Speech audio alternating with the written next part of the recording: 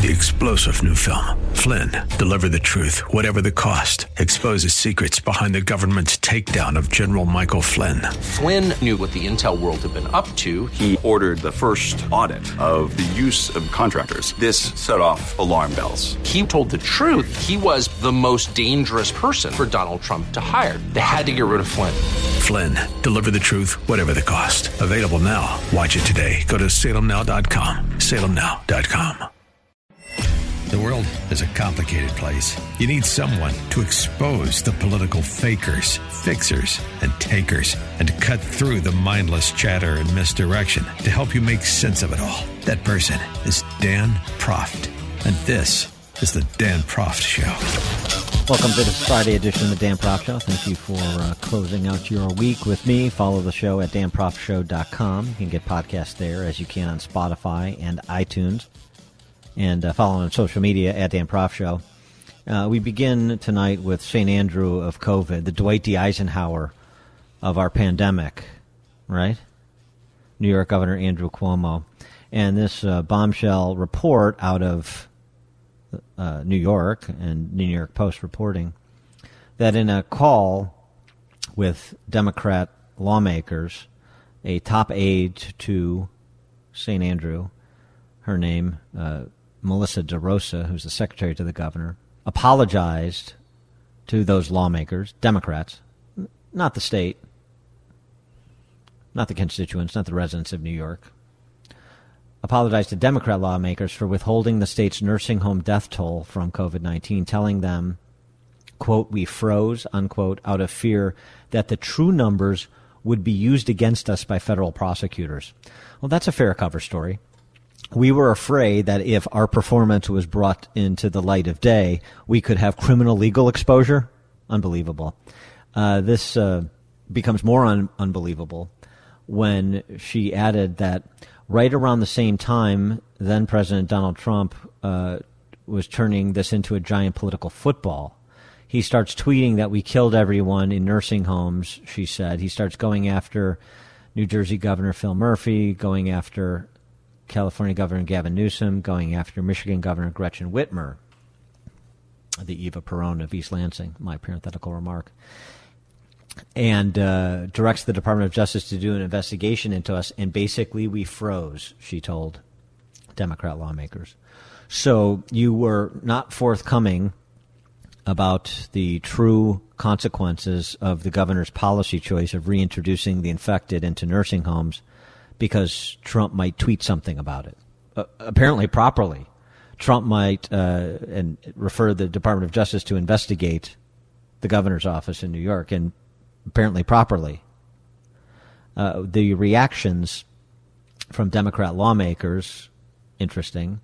The General Assembly's, New York Assembly's Health Committee Chairman Richard Gottfried, who's a Democrat from Manhattan, rejected DeRosa's expression of remorse. I don't have enough time today to explain all the reasons why I don't give that any credit at all, her apology.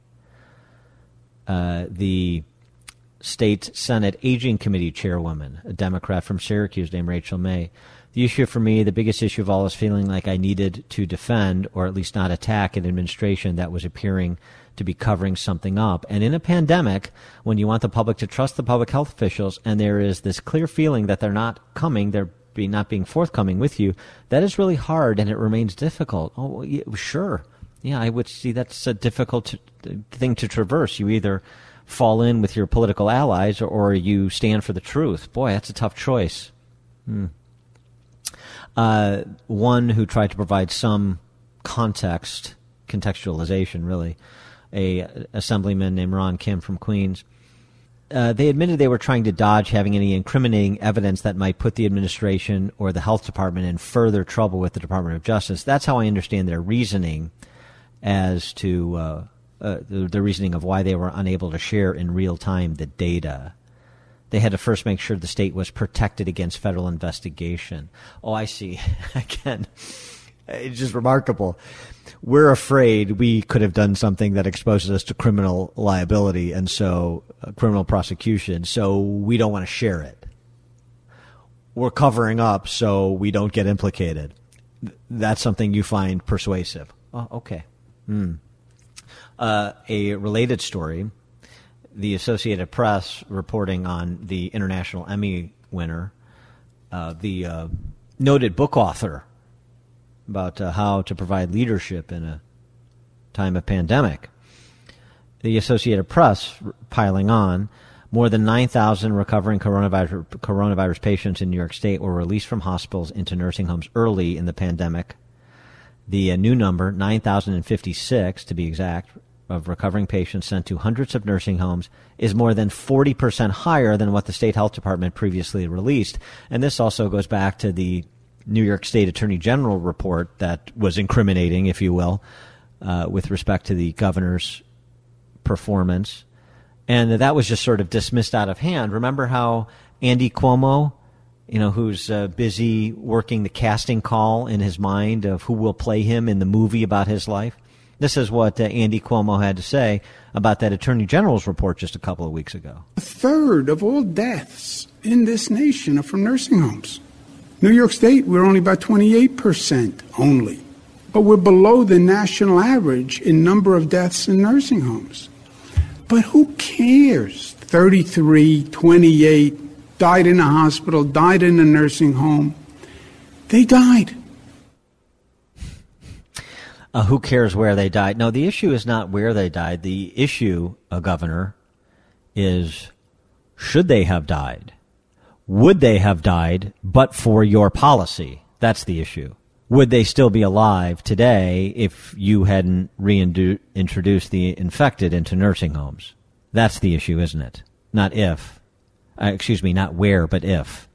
But I understand, as far as the D.C. press corps is concerned, hey, you put together a good press conference, that's all that matters. The policies you pursue, the consequences of those policies, that doesn't matter. As long as you're entertaining in the direction of our interests, that's all that matters. Well, not so much to Tracy Alvino, who is an opinion contributor at USA Today, and she is not buying what the governor said a couple of weeks ago and is none too pleased about what he had to say when he was providing cover for his office's cover-up while also pointing fingers in places other than his own face. She writes, New York Governor Andrew Cuomo called his and the state's handling of the coronavirus beautiful. My dad being placed on a ventilator wasn't beautiful. My brother sleeping in the hospital parking lot just so he could be close to Dad wasn't beautiful. Standing by helpless while Dad's organs failed one by one wasn't beautiful. Making the decision to take Dad off the machine wasn't beautiful. My father dying all alone wasn't beautiful.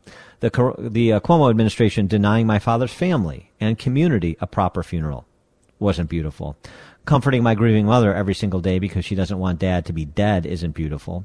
Hearing Cuomo blame these deaths on God, former President Donald Trump, Mother Nature, the media, the nursing home staff, and arguably even the nursing home patients themselves wasn't beautiful. Knowing Cuomo respond, who cares, as you just heard, when speaking about the thousands of seniors who died and were not properly counted wasn't beautiful. Nothing about the inhumane way our seniors were treated by the Cuomo administration wasn't beautiful. It should be criminal. And shouldn't it? Shouldn't it be criminal? It seems to me that based on the statements of his aide that they were worried about being implicated in a criminal investigation demands at least some questions be asked about just exactly what they were worried about in terms of criminal exposure. Why did they believe they had legal exposure on the matter of their handling of COVID-19? I've said for a while now that nothing will change with respect to the make-believers, the lockdowners policies, the big city mayors and governors that have been so reckless in pretending there are not trade-offs to be made, so cavalier in dismissing the negative consequences of the choices they made. There need to be a political reckoning in order to send a bit of a message through the ecosystem. People need to rise up and say, I don't appreciate, I don't agree with, I don't approve of the decisions you made during the pandemic. And, as we're getting a better handle on the choices that could have been made versus the choices that were made and the competing costs and benefits of those choices, I don't think you should be in office anymore. This potentially presents itself in the movement to recall Governor Newsom in California. We'll see if that comes to pass, even the recall election itself, but that provides the potential. Political reckoning is where I thought this would come. Some high-profile governor, high-profile mayor loses their office over their handling of COVID-19, meaning their make-believing and their lockdowning. Well, maybe it'll be a legal reckoning. And frankly, given the criminal inhumanity and irrationality of the policies that have been pursued by those like Cuomo, while preening and profiting from said destruction, maybe a legal reckoning would be more fitting than a political one. This is Dan Proft.